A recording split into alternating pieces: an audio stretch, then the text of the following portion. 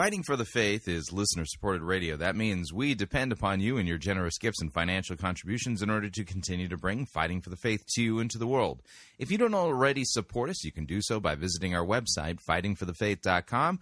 When you get there, you can click on one of our two friendly yellow buttons, or you can make your gift payable to Fighting for the Faith and then send it to Post Office Box 13344, Grand Forks, North Dakota, zip code 58208. And thank you for your support.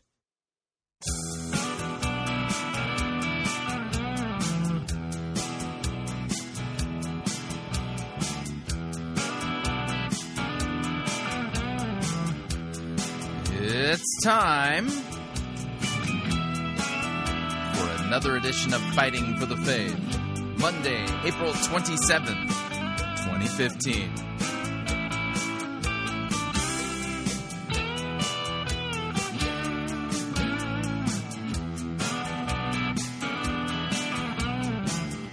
We will be announcing the winner of the 2015 Worst Easter Sermon of the Year contest today. And I got to tell you, it was really close.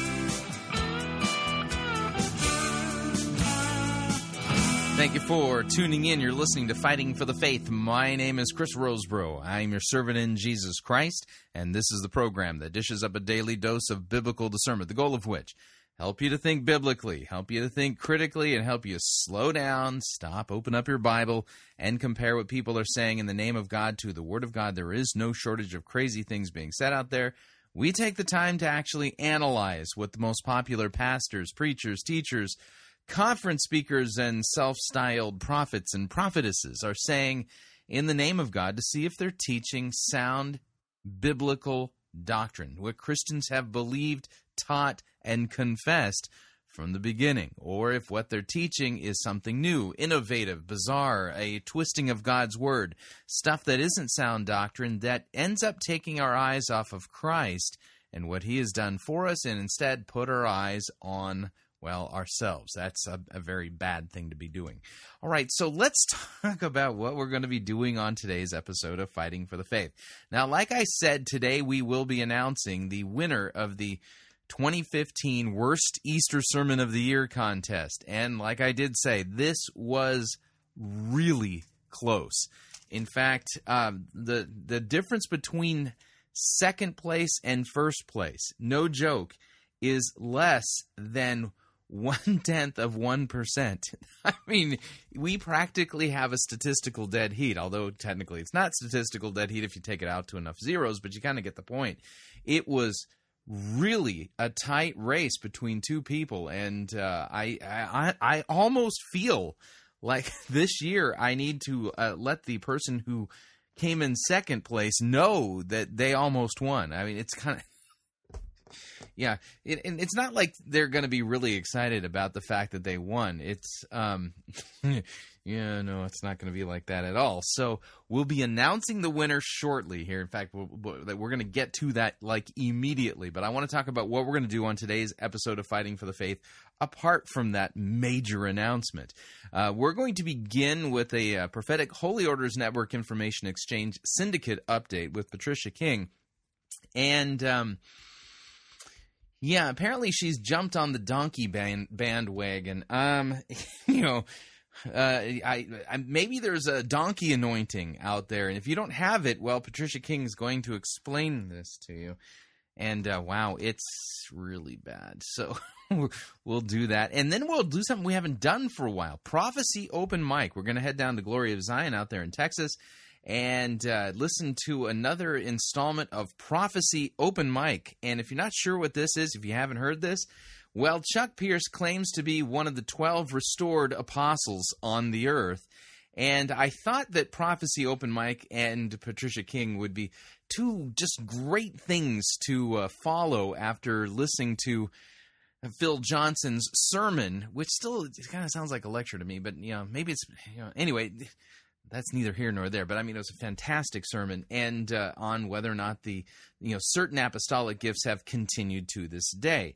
And so we'll be listening to Prophecy Open Mic. We'll be listening to Patricia King, and then we'll take a break. And when we come back from the break, we're going to have an extended Perry Stone update. Yeah, that's right, extended Perry Stone update. And the name of the message we're going to be listening to from the Manifest program is entitled, "It's Time to Throw It Off."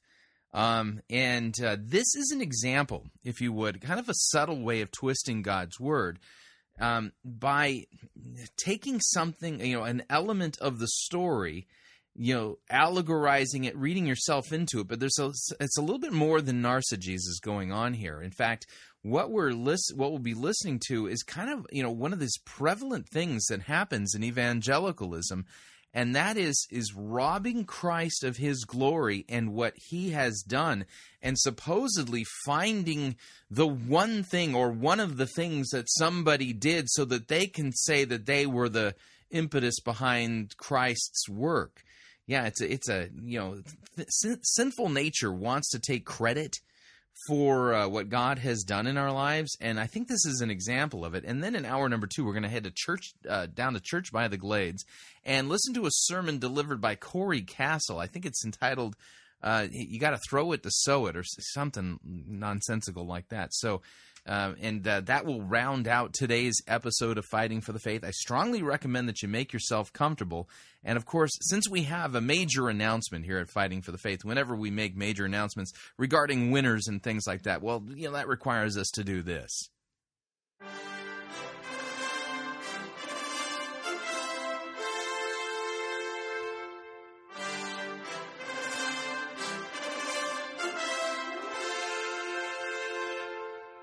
That's right, folks. It's time to announce the winner of this year's 2015 Worst Easter Sermon of the Year contest. And I got to say, we had a record number of amount of votes for this year's contest.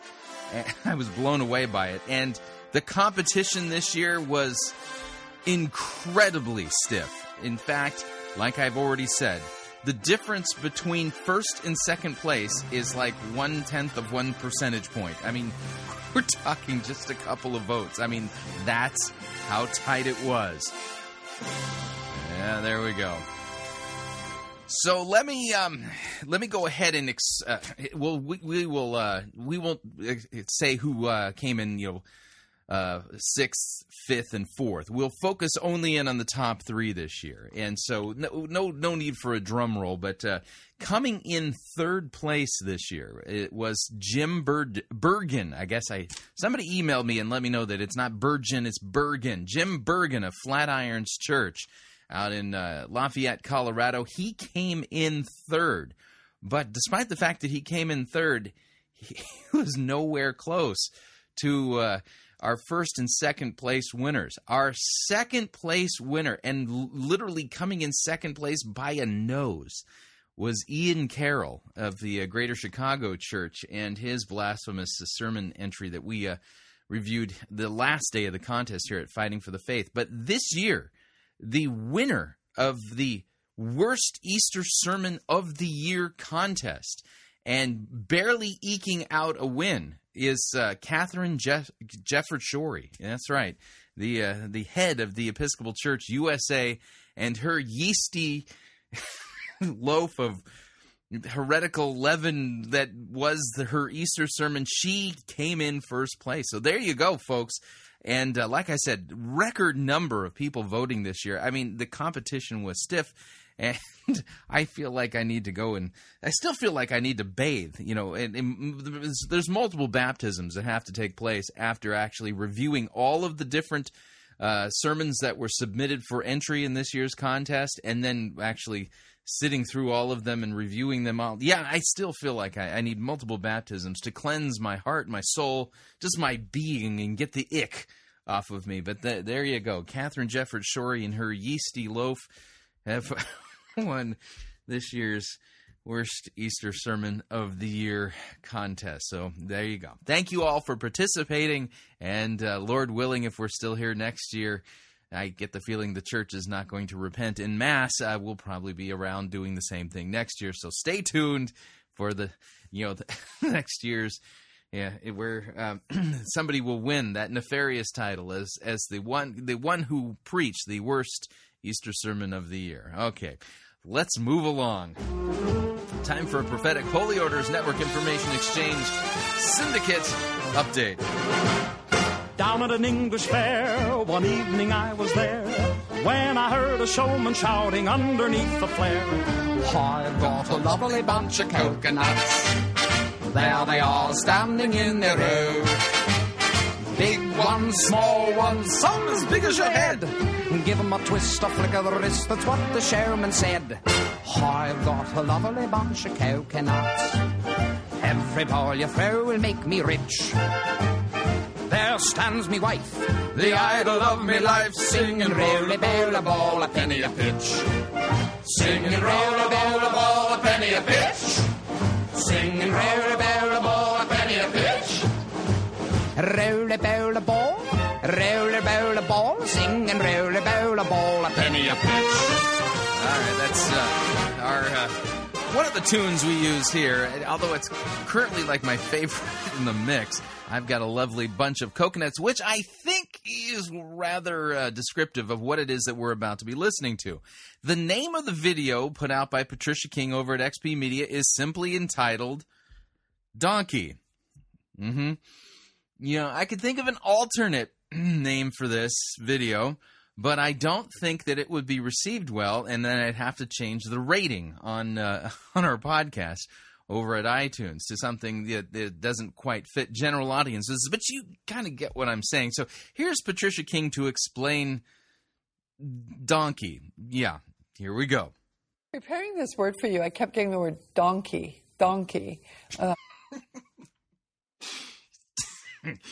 So she was preparing a word for us, and she kept getting this word. That means that God, the Holy Spirit, was speaking to her. You know, so there's God, the Holy Spirit, up in heaven going, you know, Patricia, I've got a message that I'd like you to, you know, get out to the masses. And if you could make one of your fancy videos and just let everybody know, here's the word that I have, and it's donkey. Yeah.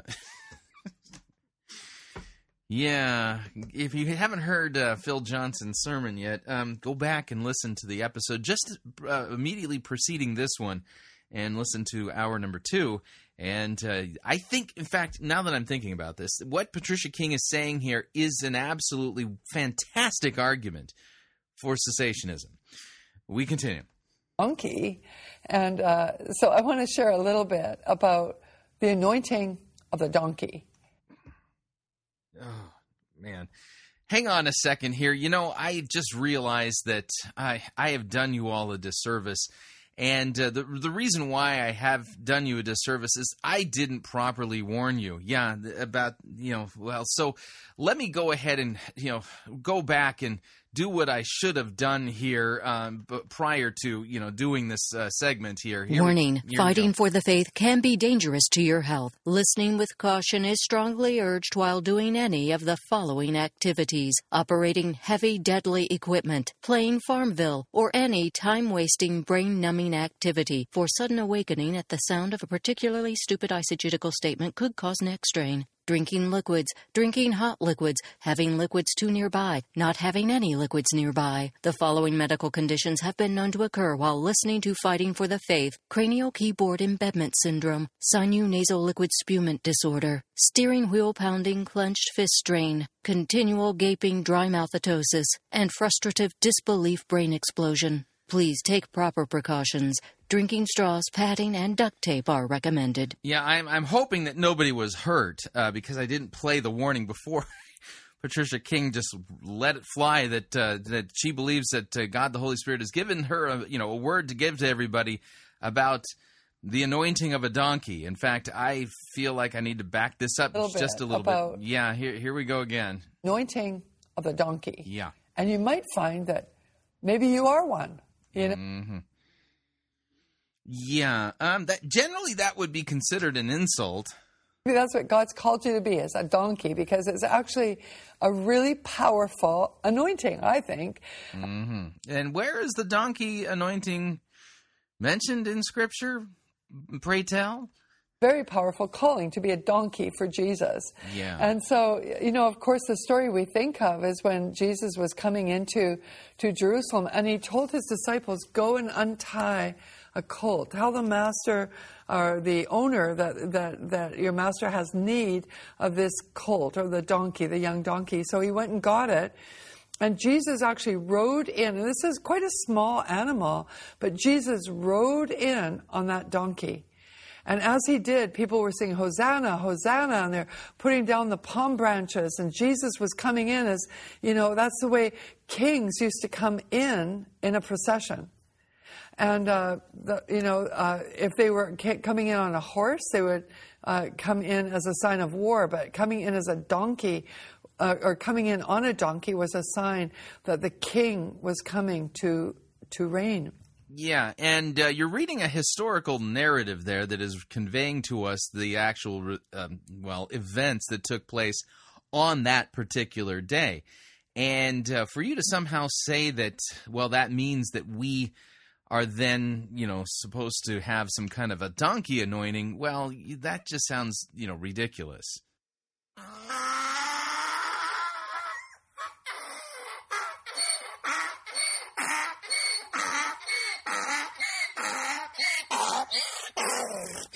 Yeah, I guess I couldn't agree more, I think. We continue. And so it meant something to the people in those days. Yeah.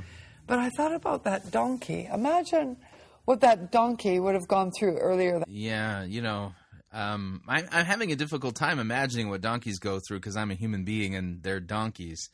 He was probably, just out there in the dust and wondering what to do in his day, and doing donkey things, eating donkey food, and making the kind of messes that donkeys make, and maybe eating some straw and drinking some water and doing his thing, just doing what donkeys do. Yeah, right.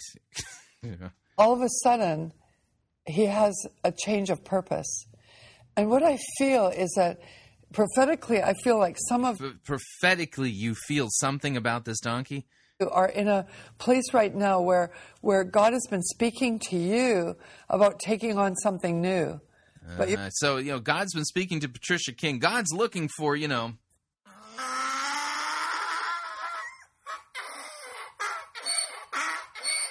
Yeah, okay, yeah, I get the idea. Let's keep going. But you're wondering, well, how would I do that, Wow, I've just been doing... Whoa, how could I do the donkey thing? I have no idea. For so long, and all of a sudden it seems like change is at your door. Well, change was at the door of that donkey's life that day. Mm-hmm. Now, pay attention here, because what Patricia King is doing with this donkey story is similar to what you're going to hear Perry Stone doing to the story of blind Bartimaeus in the second half of the first hour. Just keep that in mind. Jesus' disciples went and brought the donkey back to Jesus, and Jesus got on that donkey. Yes, he did. Jesus rode the donkey. And yeah, indeed, that is what the text says. But you're saying that there's really a significant spiritual meaning behind the donkey that actually relates to us in some kind of a donkey anointing? And I'm sure the donkey, if you put yourself in the donkey's place, he's riding along, he's got this guy on his back, and he's riding along, and all of a sudden, all these palm branches get thrown down, and everyone's cheering. I wonder if the donkey thought, oh, wow, I wonder if they're cheering for me. Yeah, do donkeys have a proclivity to, think that things are about them in that way? I mean, when they hear crowds clapping and applauding and shouting Hosanna, are donkeys known for thinking, hey, wow, I must be fantastic? I didn't know the donkeys thought that way. Not understanding the greatness of who he was carrying. Yeah. God wants you to understand the greatness of who you are carrying. Mm-hmm. Like a donkey. You might be a donkey for Jesus. Oh, man, painful, absolutely painful. Yes, you too. You might actually be a donkey for Jesus. I mean, the fact that she would record that and that there are people out there, listening to her and thinking, wow, that is such a deep word from the Lord. And can you imagine somebody, listening to this and, maybe a husband's at work and he tuned into the Patricia King channel and watched this video and now he's gone home and said, honey, I just heard the most amazing word from God the Holy Spirit. And his wife says, really, what is it? I now have the donkey anointing, and I'm a donkey for Jesus.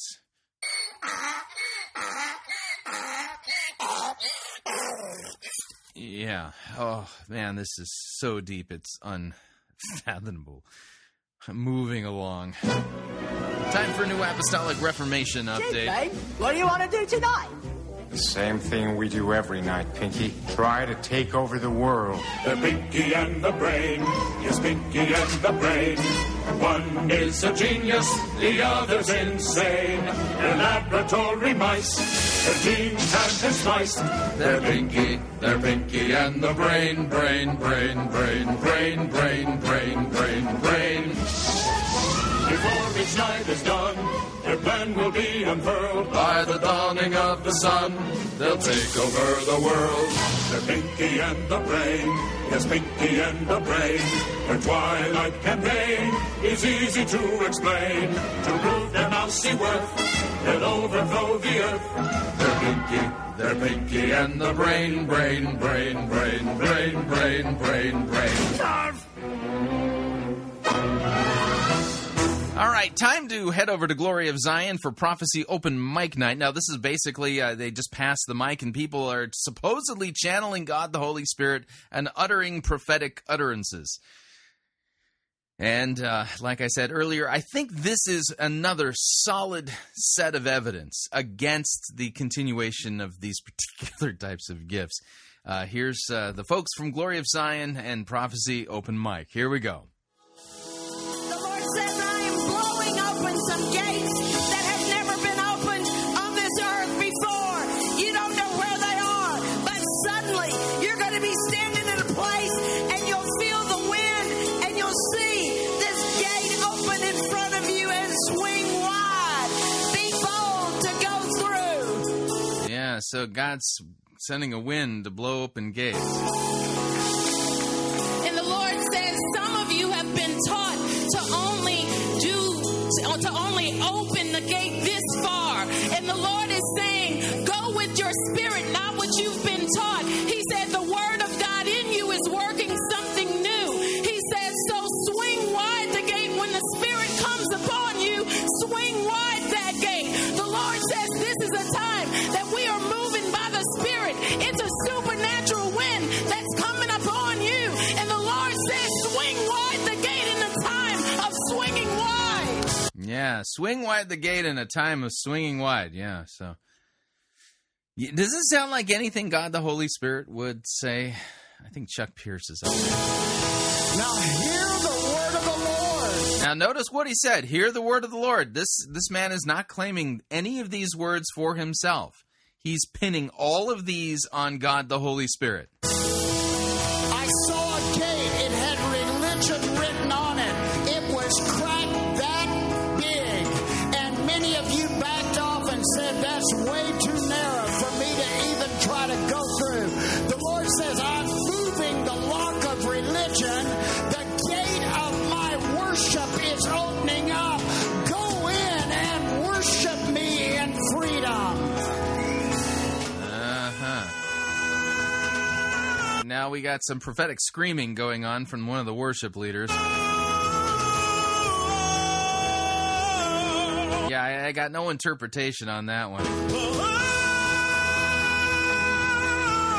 I saw was there's a bunch of us that have been held by man's way. And what I heard the Lord say is, I'm sending one major tidal wave. It's going to push you past man's way and all the way into that which I've called you to. The full destiny is there, and I'm going to push you all the way in. So God, the Holy Spirit's going to send a tsunami tidal wave thingy to push you into the destiny all the way. Okay. For I say to you, many has been standing in that gate, because you know when you open that gate that is under your feet, you will lose total control over the circumstances around you. So when you open the gate under your feet, you'll lose total control of the circumstances around you. I think that's an argument for not opening that gate. And that's what I am intending for you to do. So let me remove the gate from under your feet, for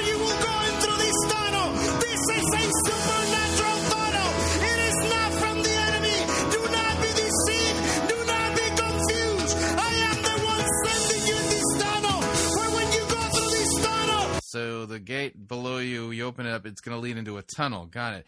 But beware, you don't want to be in the tunnel when the tidal wave comes through, because, then you'll drown. You will land, you will soar in a brand new land.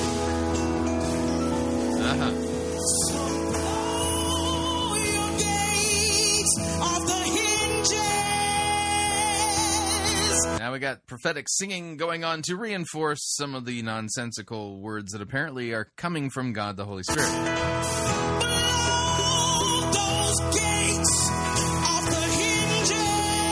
You go ahead and blow those gates off the hinges. That's what God the Holy Spirit's telling you to do. I have no idea what it means.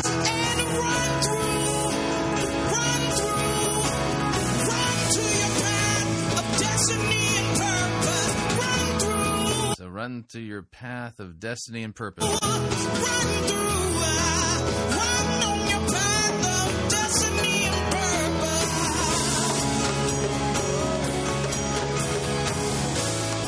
Yeah, wow, I mean... Uh-oh, we've got somebody breaking a commandment here, actually, a direct order from God regarding the practice of the gift of tongues. And that is, if anybody in a church service wants to speak in a tongue, they cannot do so unless there's an interpreter. Uh-oh.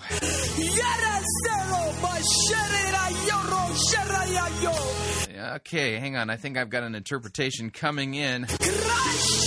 Yep, here it is. This is all of these messages are from the devil. You all are the devil's plaything. Oh, he's totally bamboozled your brains. Okay. And you all are nothing but fools because you don't open up your Bible and read it.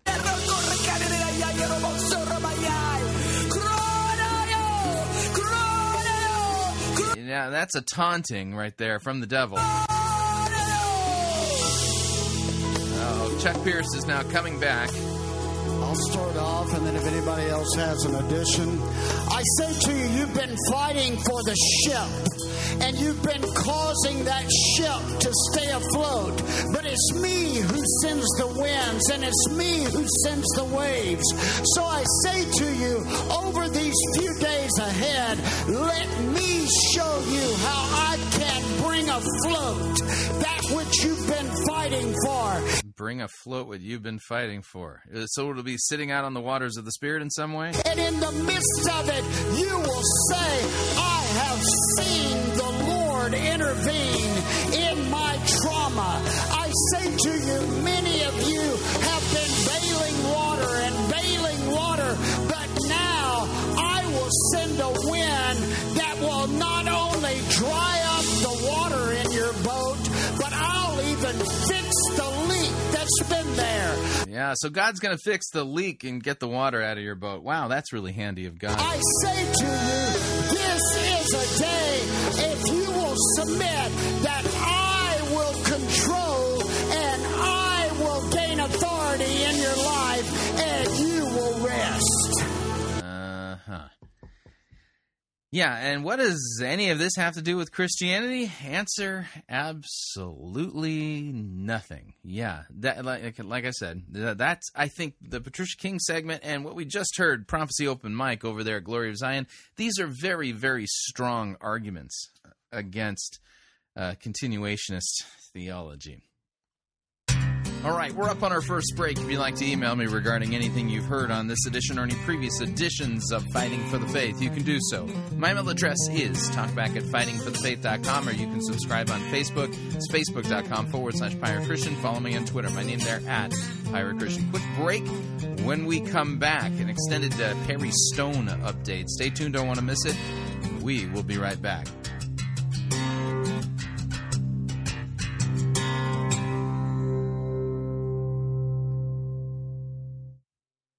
We don't need to rethink Christianity. We need to rediscover it. You're listening to Fighting for the Faith. You're listening to Pirate Christian Radio. We'll be taking your false doctrine now. A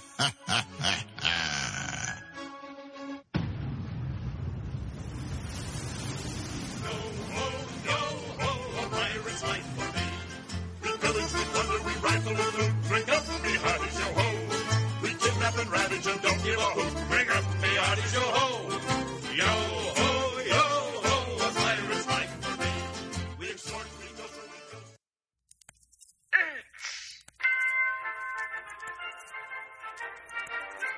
Max Holliday's Birdcage Theater presents Church de Soleil.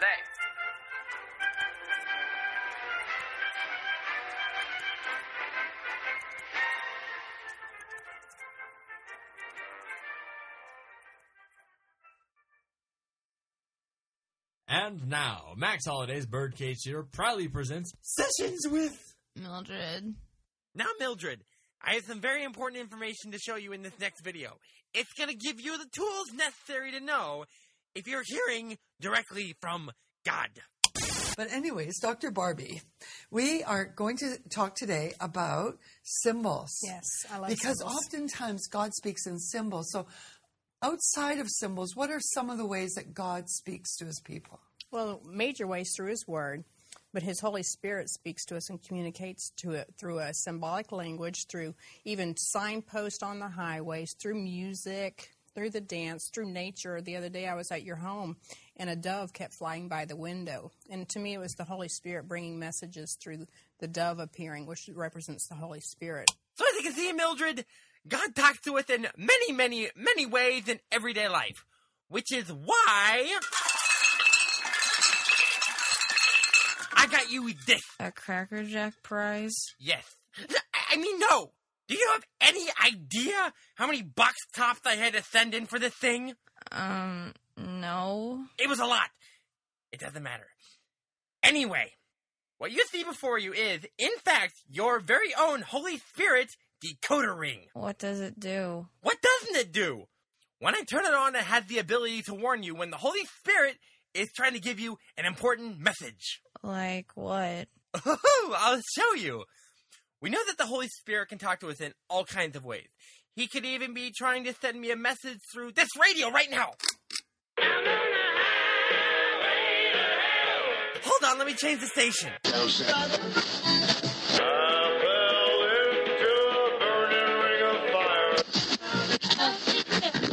Where the bad folks go when they die? They don't go to heaven where the angels fly. Go to a lake of fire and fry. That's enough radio for now. Let me help you turn on the ring. I have a great idea. Why don't you take it out for a test drive? Aren't you gonna come with me? You know I can't leave. Being under house arrest is so much fun. If I were to leave my house for more than 20 seconds, then the cops would show up and tase me again. And who wants that? Now here's how the ring works. When it beeps like this, that means that there's a sign that you need to see in the area around you. Mr. Sunshine, when the ring goes off, how am I gonna know what the message is? Trust me, you'll know. It'll be so obvious that you won't miss it. And on top of that, the ring will make this sound when you've guessed it correctly. It couldn't be simpler. You are now free to leave. I'm really sorry to have to bother you at your house.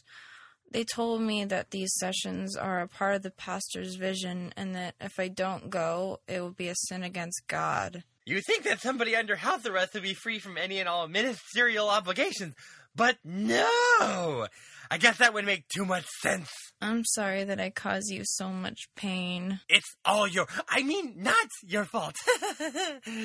My, look at the sun. It's time for you to go. Have fun with the decoder ring!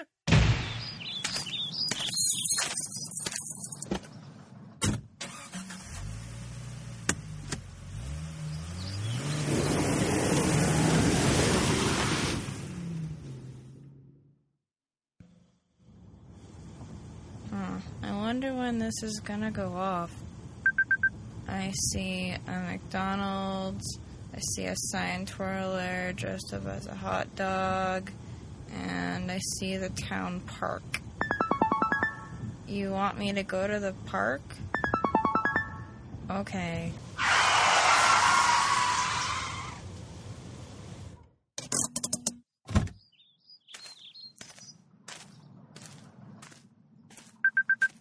There's a dog eating grass. His owner is picking up the poop, and there's a bird flying towards the road. Is the bird a message?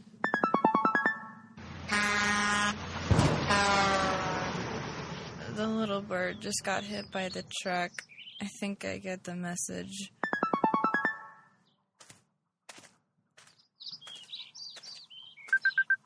All I see now is a couple having a picnic by the pond. You are such a jerk! I think they just broke up.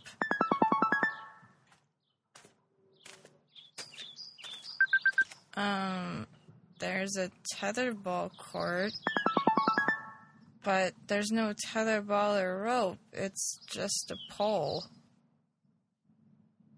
I don't see any kind of message here.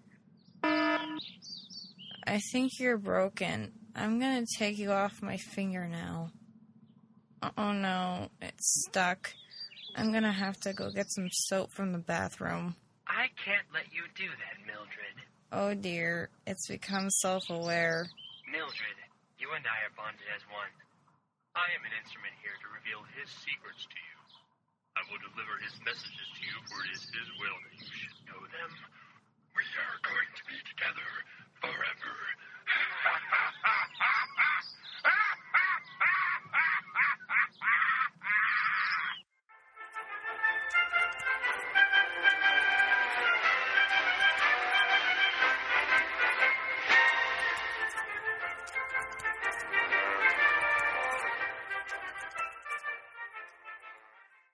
Hi, Chris Rosebrough here to talk about our longtime featured advertiser, Cheapo Air. Doesn't matter if you're traveling for business reasons or for pleasure. Doesn't matter if you're traveling within the United States or abroad. Cheapo Air is the place for you to save literally hundreds of dollars on your airfare, hotel rooms, and rental cars. Visit our website, fightingforthefaith.com. On the side of our website, you'll see our ad banners. Look at the ad banner for Cheapo Air and look on it. There's a promo code. Write the promo code down. Click on the ad banner and then book your travel at the Cheapo Air website, and you'll have the opportunity to enter that promo code for additional savings. Again, fightingforthefaith.com. Write down the promo code, click on the ad banner, and save money on your airfare, hotel rooms, and rental cars today.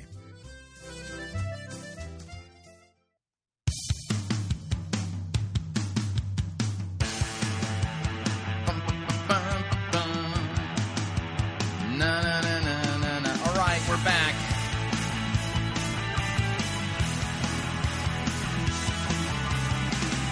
Warning, listening to Fighting for the Faith could cause you to become supremely dissatisfied with your present favorite prophet person. Because they're really not a prophet. Just a reminder, Fighting for the Faith is listener-supported radio. That means we depend upon you and your generous gifts and financial contributions in order to continue to bring Fighting for the Faith to you into the world, and you can partner with us by visiting our website, fightingforthefaith.com. When you get there, you'll see our two friendly yellow buttons. One says donate, the other says join our crew. When you join our crew, you're signing up to automatically contribute $8.95 every month to the ongoing work and mission of Fighting for the Faith and Pirate Christian Radio. That's a great way to support us. Of course, if you would like to specify the amount that you would like to contribute, you can do so by clicking on the donate button, or you can make your gift payable to Fighting for the Faith and then send it to Post Office Box 13344, Grand Forks, North Dakota, zip code 58208. And let me thank you for your support, because we truly cannot do what we are doing here without it. Moving along. Time for a Perry Stone update. I'm a nut. My life don't ever get in a rut. The head on my shoulders is sort of loose, and I ain't got sense God gave a goose. Lord, I ain't crazy, but I'm a nut. Is it wetter underwater if you're there when it rains? Is it shorter to New York than it is by plane? Between myself and I wonder who's the dumber. Is it hotter down south than it is in the summer? I'm a nut. My life don't ever get in a rut. The head on my shoulders is so loose, and I ain't got sense God gave a goose. Lord, I ain't crazy, but I'm a nut. All right, now what we're going to be listening to is an extended portion of a Manifest episode. Yeah, that's the name of Perry Stone's update. It's not update, but program. It's entitled Manifest. And the name of this particular episode is entitled It's Time to Throw It Off. And this is kind of an interesting form of narcissistic eisegesis. And the idea here is that this is a common thing where people like Perry Stone and evangelicals, they're always looking for the one thing that somebody did that somehow makes it so that, Jesus didn't do it all and that they get some of the glory. Yeah, I know that's kind of a weird way to think about it, but what you're going to hear is kind of what I would consider to be, an example of that phenomena. So here's Perry Stone, and It's Time to Throw It Off. Here we go. On the Manifest telecast today, I'm coming to you from an area that we have never taped in the 12 years of the Manifest program. We are on the outskirts of the city of Jericho. Jericho is actually one of the oldest continuous cities on the planet. Some date this area of civilization back 6,000 to 7,000 years. As a matter of fact, not far from where I'm standing, about 10 miles, is what's called the city of Adam, and Jewish tradition states that when Adam was cast out of the Garden of Eden, that's the territory here in the Jordan Valley where he and his wife Eve eventually settled. Now, I'm here and I'm very excited because now Jericho is opened up to all the tour groups, and our Jewish guides can come into this city. And we're going to be doing some taping here in the city of Jericho in the actual old tell, the old Mount of Jericho where Joshua conquered centuries ago. In fact, let me take a moment and explain to you a little bit about the Jerichos that exist in this area. I said Jerichos plural. Not far from here, several miles over on your screen, it will be to the right of your screen, is what we call the old tell of Jericho. Now, the word tell is a mount. It's a hill where a city once existed. And that is the Jericho that Joshua conquered. It's right not far from the Jordan River. However, several miles this way, directly behind me, are a set of ruins, and this was the palace of Herod. This is the Herod back in the Roman time, or the Herod back in Christ's day. And this is the Jericho called the Roman Jericho, the Roman city back in the Roman period, I should say, that used to spread out all through this area. Now, a lot of it is still buried underground. Something significant in the New Testament happened here that I have to tell you about. And I'm going to be taking you to an ancient biblical story, a great biblical story about a man named Bartimaeus, and show you a practical application for your life. It's very important that you remain tuned. So he's going to take us to the story of blind Bartimaeus, who lived in Jericho. And apparently this is a very practical application for your life. I'm already super skeptical. Telecast today because this is one of those practical words that I was inspired to give you. In fact, in the hotel last night, we were at the resort. Notice he's saying that he was inspired to tell you this. In other words, he's blaming this message, well, just like Chuck Pierce and Patricia King, on God the Holy Spirit. The Dead Sea. At 3 o'clock in the morning, I woke up. How odd is that if you've read our material about 3 o'clock in the morning? And I felt the Holy Spirit stirring me up. So let's begin today with the subject of it's time to throw it off. It's time to throw it off. Okay. Time to throw it off. Right here at the old Roman ruins of Jericho. The Bible says this in Mark chapter 10. Now, when they came to Jericho, as he went out of Jericho with his disciples, a great multitude with him, blind Bartimaeus, the son of Timaeus, sat by the road begging. And when he heard that it was Jesus of Nazareth, he began to cry out and say, Jesus, son of David, have mercy on me. Then many warned him to be quiet, but he cried out the more, Son of David, have mercy on me. So Jesus stood still and commanded him to be called. Now, when they called the blind man, saying to him, be of good cheer, rise, he is calling you. Now, this is interesting because he's blind. Jesus is calling him, but somebody's going to have to take him to Jesus unless Jesus is 2 feet in front of him. Notice what he did. He, throwing aside his garment, he arose and came to Jesus. Verse 50 on the garment is very significant. That's what we're going to concentrate on in just a moment. Now, so apparently blind Bartimaeus' garment was super-de-duper important. Okay. Jesus answered and said to him, what do you want me to do for you? Well, of course, you know what the answer was. The blind man said to him, Rabboni, which is rabbi, that I might receive my sight. Then Jesus said to him, go your way, your faith has made you well. And immediately he received his sight and followed Jesus in the road. Now let's go back for a moment and talk about the city of Jericho itself. According to the Bible, the Jericho that Joshua conquered back in the time of the early Israelite conquest was cursed the day that Joshua conquered it. As a matter of fact, in Joshua chapter 6 and 26, Joshua gave a dynamic prophecy. He said, cursed is the man that rebuilds Jericho. When he begins to lay the foundation, his oldest son will die, and when he hangs the gate on the city, his youngest son will die. Now, that prophecy of the curse of Jericho actually came to pass hundreds of years later when in the book of 1 Kings chapter 16:34, a man by the name of Hiel began to rebuild the city of Jericho that had been cursed by Joshua. When he laid the foundation of the city, the Bible says his oldest son died. When he hung the gate of the city, his youngest son died. Now, when God begins to bless something, the blessing of God remains on it. But when God begins to curse something, the curse remains on it. This shows you the power of a curse from the Old Testament concept of blessing and curses. Now, this Jericho is not the Jericho that was cursed. This is You're thinking, what on earth does this blessing and cursing have to do with blind Bartimaeus? Well, keep listening.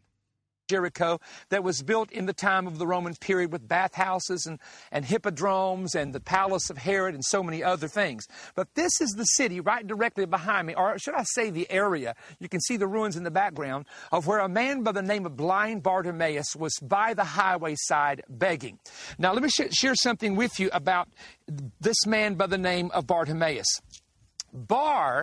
Timaeus is not his actual name because Bar means son or son of. Yes, it does.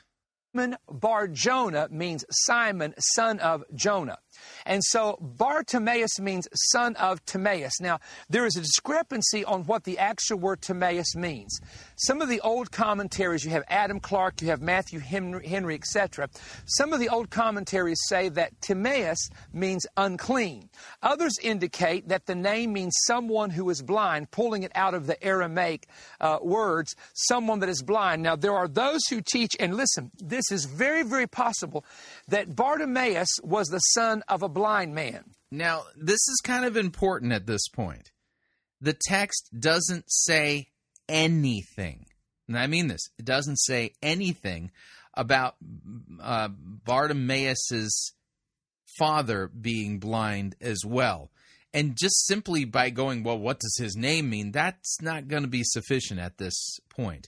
Remember Barabbas? Yeah, Barabbas, son. And what does Abbas mean? The father. Yeah, Barabbas' name is son of the father. So, yeah, we got a big issue here. We got a big issue because now we're going beyond what's in the biblical text and kind of grasping at straws in order to make an important, application. And keep in mind that God the Holy Spirit is the one who told Perry Stone to apparently tell everybody this. In other words, that which was upon the Father, that sickness and that affliction that was upon the Father was actually handed down to his own Son. Now, this tells me something because I call it the DNA factor. There is a DNA in every human being that we all have, that we get 26 chromosomes from our mother's side, 26 chromosomes from our father's side. We get our hair color, the color of our eyes. Now, real quick, while he was talking about the so-called, DNA factor, which again is not taught in the Bible, I went ahead and looked up to see if I could figure out what the word Timaeus means. And this is kind of interesting. BDAG doesn't actually give an actual definition for the name Timaeus, but the closest word to Timaeus is the verb timao, and it means to set a price on, to estimate as a value, to show a high regard for, to honor or revere. If timao is related to the name Timaeus, well, then maybe we can conclude that Timaeus is, the father of blind Bartimaeus is a guy who had high regard and honor.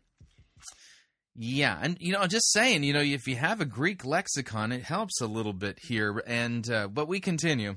shape of our lips, how tall we're going to be or how short we're going to be, based on the DNA that is handed down from generation to generation.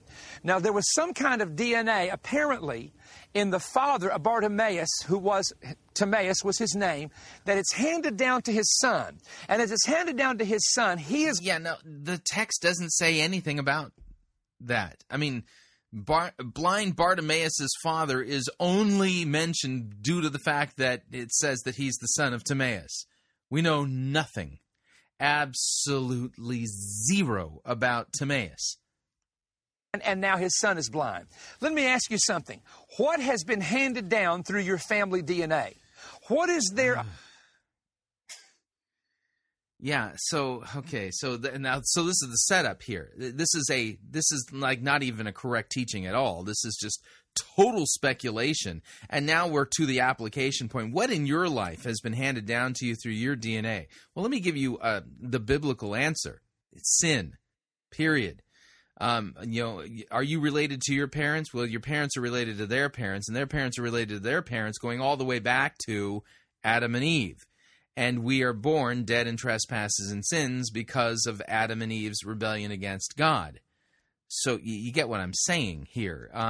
So this is kind of, we got this dubious, and I'm just like calling a foul here, that somehow claiming that blind Bartimaeus was blind because of something regarding his father.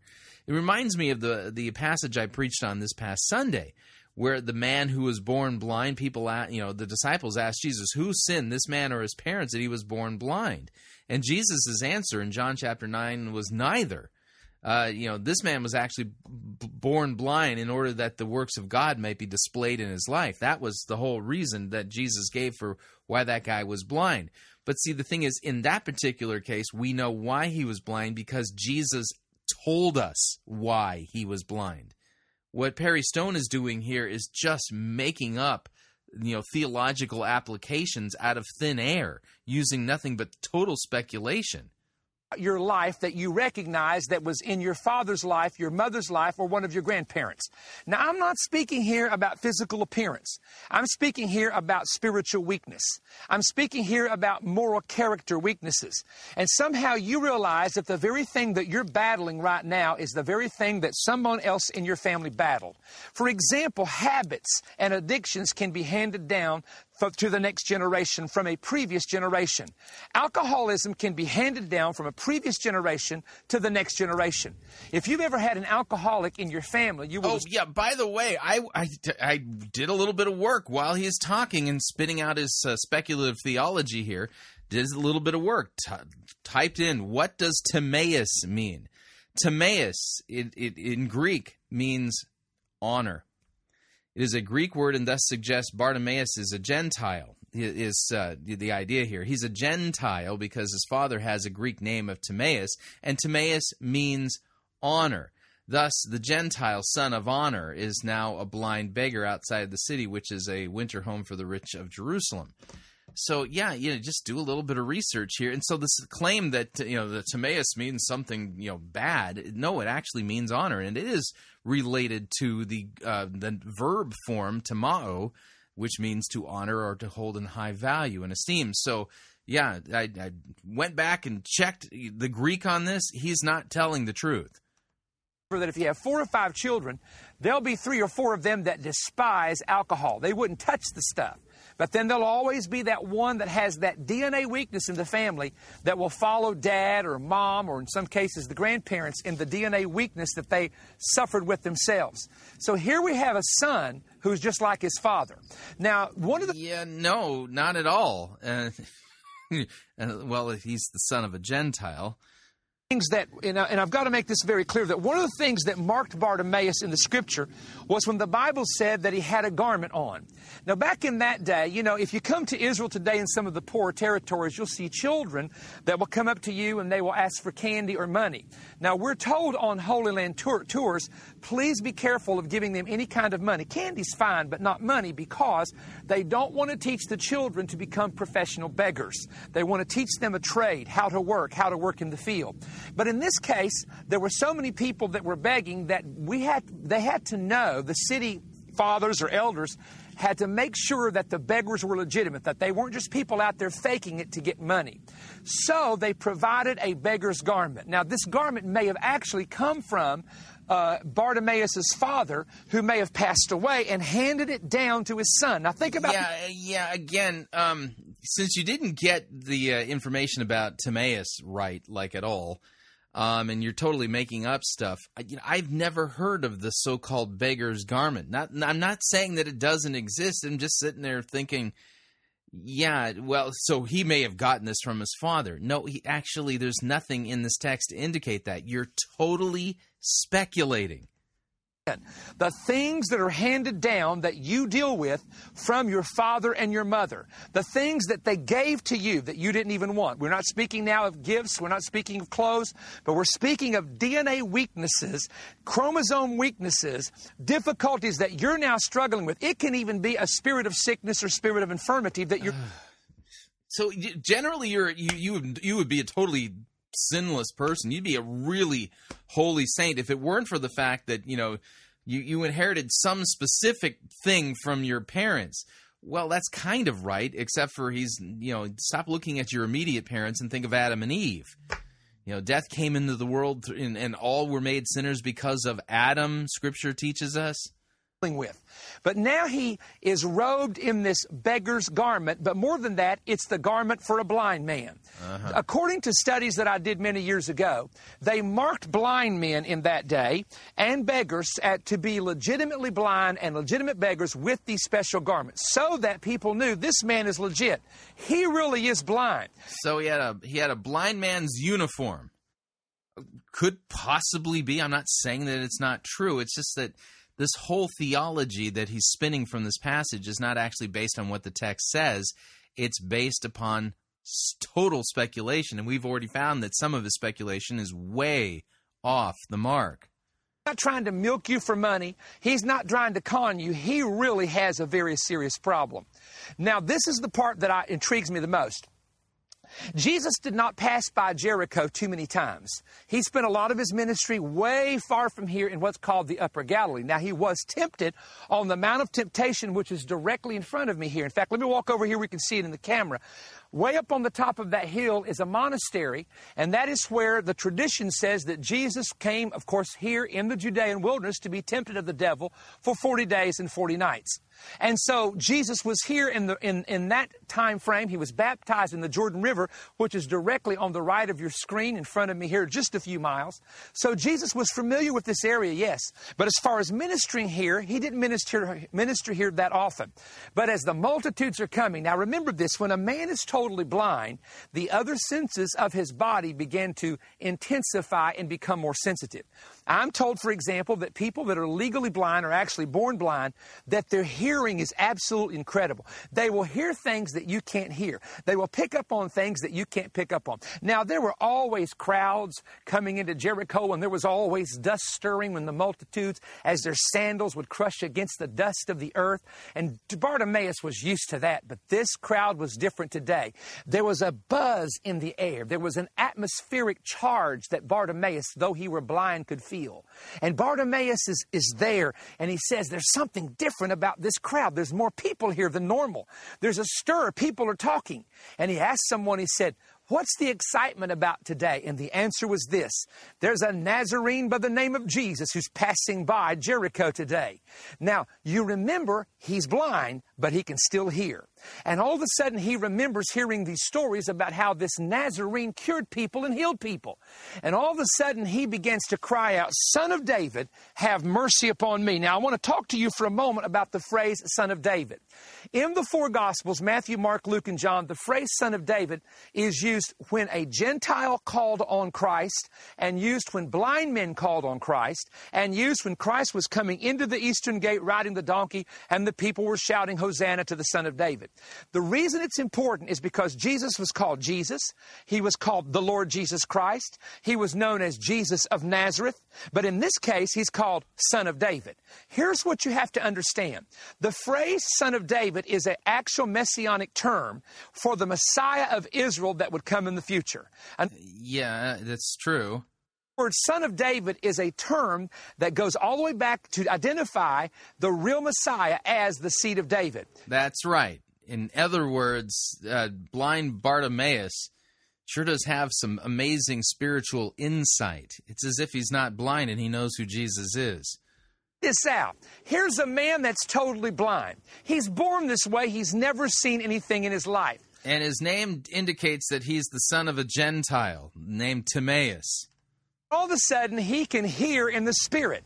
And he has spiritual discernment to understand that the Messiah is passing by, that the King of Glory is in his path, that he absolutely, unequivocally has to, at this moment, at this time, cry out. And if he doesn't cry out now, this may be the last opportunity he will ever have to receive a miracle and to be healed.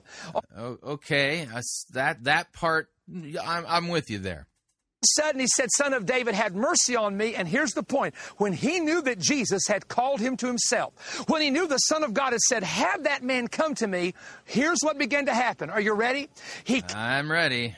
Get ready, because here comes the punchline to the joke that he's been telling.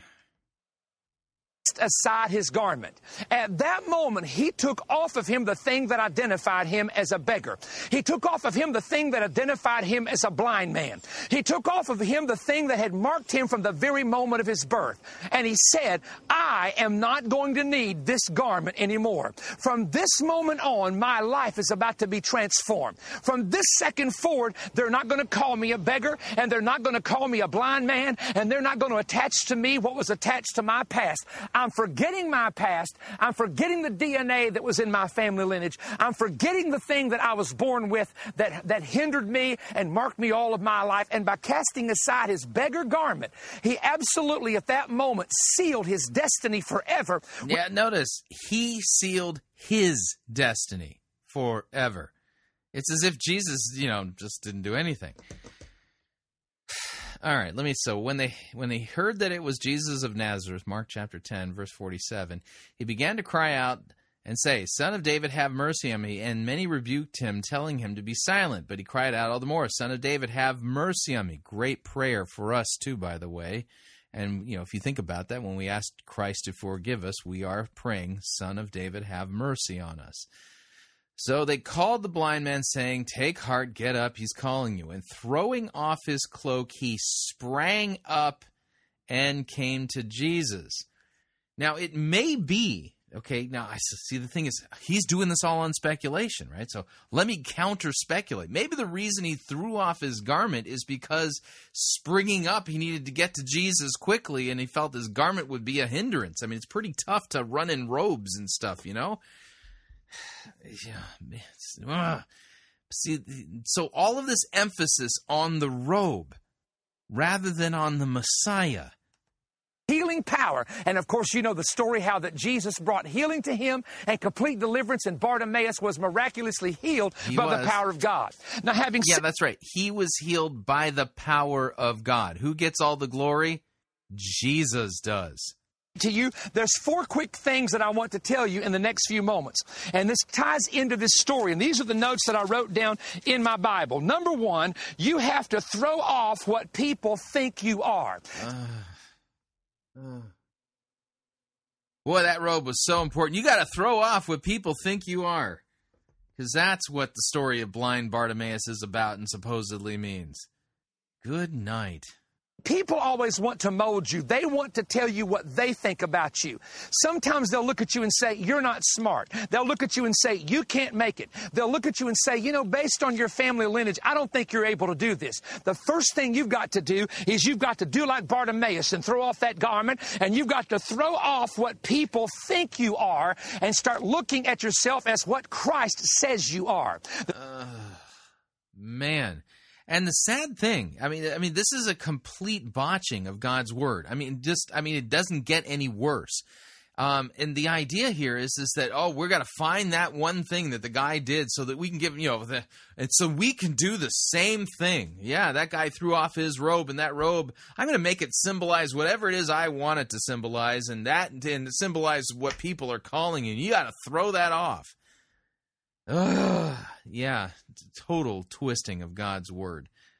All right, we're up on our second break. If you'd like to email me regarding anything you've heard on this edition or any previous editions of Fighting for the Faith, you can do so. My email address is talkback@fightingforthefaith.com, or you can subscribe on Facebook, facebook.com/Pirate Christian. Follow me on Twitter. My name there @Pirate Christian. Quick break. When we come back, sermon from Church by the Glades. Stay tuned. Don't want to miss it. We'll be right back.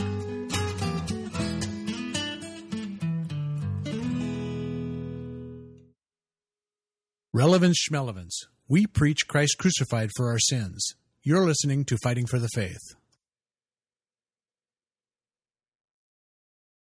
Pirate Christian Radio Theater presents Death of a Salesman. Are ye a salesman? Why, yes, I am. Can I interest you in some...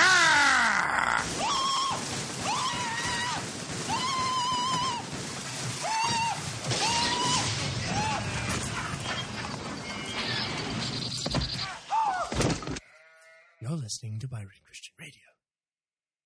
We're going to take a look at the ecclesiastical model employed by much of American evangelicalism today, especially as put forward by the seeker-driven movement. Chris Rosebrough talking about his presentation at this summer's Issues, Etc. Making the Case conference. We're going to take a look at where this idea of a vision-casting leader comes from, what its main tenets are, and we're going to compare that so-called ecclesiastical office to the biblical office of pastor to see if the two are actually synonymous and interchangeable, or if this concept of a vision-casting leader actually turns a pastor into a false prophet. You can meet and hear Chris Rosebrough making the case against vision-casting leaders in the church June 19th and 20th at the Issues, Etc. Making the Case conference in Collinsville, Illinois. For more information, visit issuesetc.org or call 618-223-8385.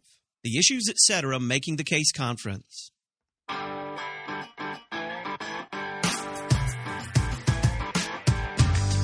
right, we're back. Hour number 2 of Fighting for the Faith, sermon review time. Heading back down to Church by the Glades.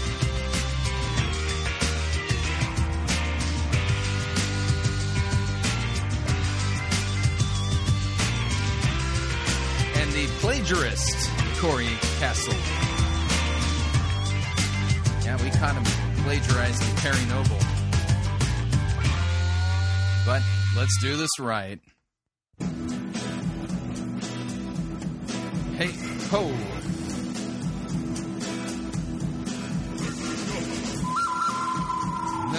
All right, the good, the bad, the ugly. We review it all here at Fighting for the Faith. We're an equal opportunity sermon reviewing service. Today's sermon comes to us via Church by the Glades out there in South Florida. Kory Cassell presiding. This is the man who plagiarized a sermon from Perry Noble. And the name of the sermon we'll be listening to is entitled, You Gotta Throw It to Sow It.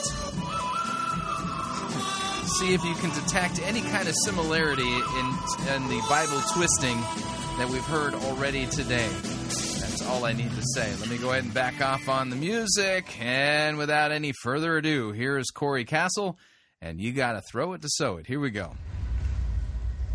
That's right. How we feeling today, Church by the Glades? Good day to be in the house. Yeah. Turn your neighbor, say it's going to be a good day. It's going to be a good day. Encourage somebody. Yes. Turn your other neighbor, say it's going to be a good day for you too. Nice. If you're new here, my name's Kory. I'm one of the pastors at Church by the Glades. It's my honor to be here with you this weekend. We are revving up for Easter 2X. Yes. Yes, we are. How many of you have been here for an Easter service before? Anybody ever been? How many of you, this is your first time with us this Easter? Yes! Can we give those people a hand? You have no idea what you're in for. It's going to be nuts. It's going to be crazy. We're going to talk about that some more in a second. But if you are new here, you may not know that we are one church in many locations. There's a few campuses on the other side of that camera. So can we give a big rowdy round of applause for our roadies over at Sample Road? What's up, guys? We love you. And then our two newest campuses. If you're new, you probably want to visit them. You're like, oh, that would be cool. I want to see all 4 campuses. Well, to get to our two newest campuses, there's some prerequisites.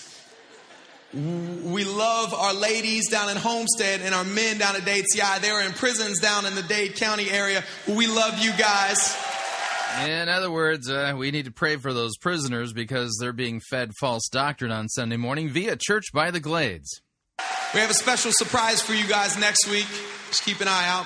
And then we have everybody joining us online and television around the world.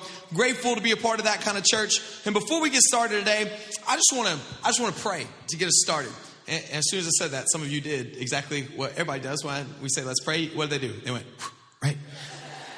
But I always want to acknowledge this. We are the type of church that attracts people that have never been to church before. And I'm really proud of that. And I'm really excited for that reason. That there's always somebody in every service that this may be your first time in church. And I had a conversation with a person on a plane a couple weeks ago that just reminded me of what it's like to not grow up in church or not to be in church for a while. Because they said, so what's the whole prayer thing about? And I was like, oh, that's a great question. So if you're here today and you hear people say, let's pray, maybe you've seen it in a movie or something like that. All prayer is us talking to God. That's all it is. It is us, because Jesus died on the cross for us and sent his Holy Spirit. We now have a way to just directly to communicate to God. And anybody that said yes to Jesus can talk to their heavenly Father just like they talk to an earthly father. It's really amazing. And I love it when people kind of pray for the first time. If you ever go on a mission trip with me, like when we take teams down to Nicaragua and Haiti or orphanages and stuff, I love it because I'll just force people to pray out loud in front of everybody. I'd be like, you, sir, you lead us in prayer. And everybody's like, what? I never prayed before for people. I'm like, it's fine. Just be like, I'm glad to be alive and I love you. Amen. Perfect. Done. It's as simple as that. And the reason when we say let's pray, people bow their heads, that's not nothing magical. That's just an outward expression of an inward feeling. It's submission. It's saying, I submit to you, God. It's respect. And it's also biblically a sign of pursuing God when we bow before him. And then we close our eyes, not because it's in the Bible, but we just close our eyes so we don't get distracted. It's a focus thing. You don't have to close your eyes when you pray. You can stare right at me. It'll be weird, but you can do it. So, all that being said, maybe it's your first time to do this with us, but let's start this service today by praying. Let's pray. Father, thank you so much that we are alive right now. That's amazing. No matter what's going on, we're just grateful to be alive. Like, we don't deserve that. We've all messed up a lot in life. And the fact that you let us live is insane. So we're just... Yeah, they're called sins. Grateful for it, God. And we are grateful that we get to come here. Like, we have clothes on our backs. We're breathing right now. We have air conditioning. That's amazing. We have lights. We have cushy seats to sit in. God, we had cars to drive here in. We came on paved roads. Like, you spoil the mess out of us, God. And we are so grateful that you have orchestrated all of that to get us right here in this moment so that you can do something with us. So, God, we pray that you would open up our ears, hearts, and minds to do whatever you want to do. God, whatever distractions may be in our hearts and minds right now, we pray that they would be muted, that they would fade away, and we would be able to focus up on you. And God, as a result of your word and us coming together, we pray that we would all be changed, and we expect that in big ways. And everybody that agreed with that prayer said loudly, amen. Amen. Good stuff. Good stuff. All right, good. Yeah, you can clap for prayer. That's awesome. So, Pastor David, our lead pastor, asked me to teach this weekend, probably about like 4 weeks ago. And I love it when Pastor David gives me a lot of heads up. Because I don't know if you guys know, like, teaching, anybody ever have to give like a 10-minute speech or something like that in a speech class? It's like terrifying.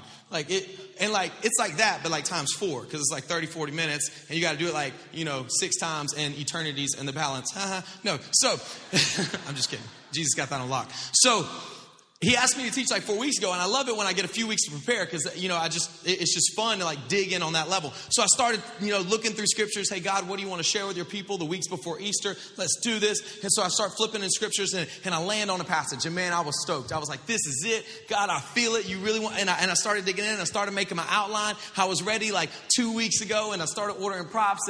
And then last week we had the honor and privilege of having a preaching machine, Pastor Darius Daniels, in the house. Did y'all enjoy him? It was amazing. And he was such a machine. He preached 4 different sermons throughout the weekend. The problem with that was he preached on the same scripture that I had been working on for 3 weeks in one of those sermons. And in that moment, I was awkward. Yeah, that's like when 2 ladies show up at a party wearing the same dress. Yeah, it's pastoral awkwardness here. praise God. Like, we're both in tune with the Holy Spirit. Like, God wanted to share that message with us. So I was like, go, Pastor Darius. And at the same time, I was like, I hate you. Because, no, not really, a little bit. And I was like, oh no, what am I going to do? So God kind of like threw me a curveball last weekend. And what's cool is I have some amazing leaders here, like Pastor David, Pastor Raul, Pastor Fred, that were kind of like, stop whining. And they're like, get me in the Bible. Like, the Bible's full of scripture. Come on, bro. And I was like, yeah, you're right. And so I like kind of dove back in, but it was amazing. Yeah, the Bible's full of scripture. You think? Oh, man. I don't know if I have the patience to get through this today. Like, because whenever, life throws you a curveball, it's always, anybody ever play baseball or watch baseball before? Like when a curveball comes at a batter, if you've ever been up to bat at a curveball, what most people do if you see a curveball for the first time, what do? They bail out, right? Because it looks like it's going to hit you. But what you're supposed to do as a batter when a curveball comes is you're supposed to lean in. You're supposed to press in. And then you watch the rotation of that ball, and as it breaks, it enables you to put it in play. And so I thought about that. I was like, okay, God, you're throwing me a curveball here.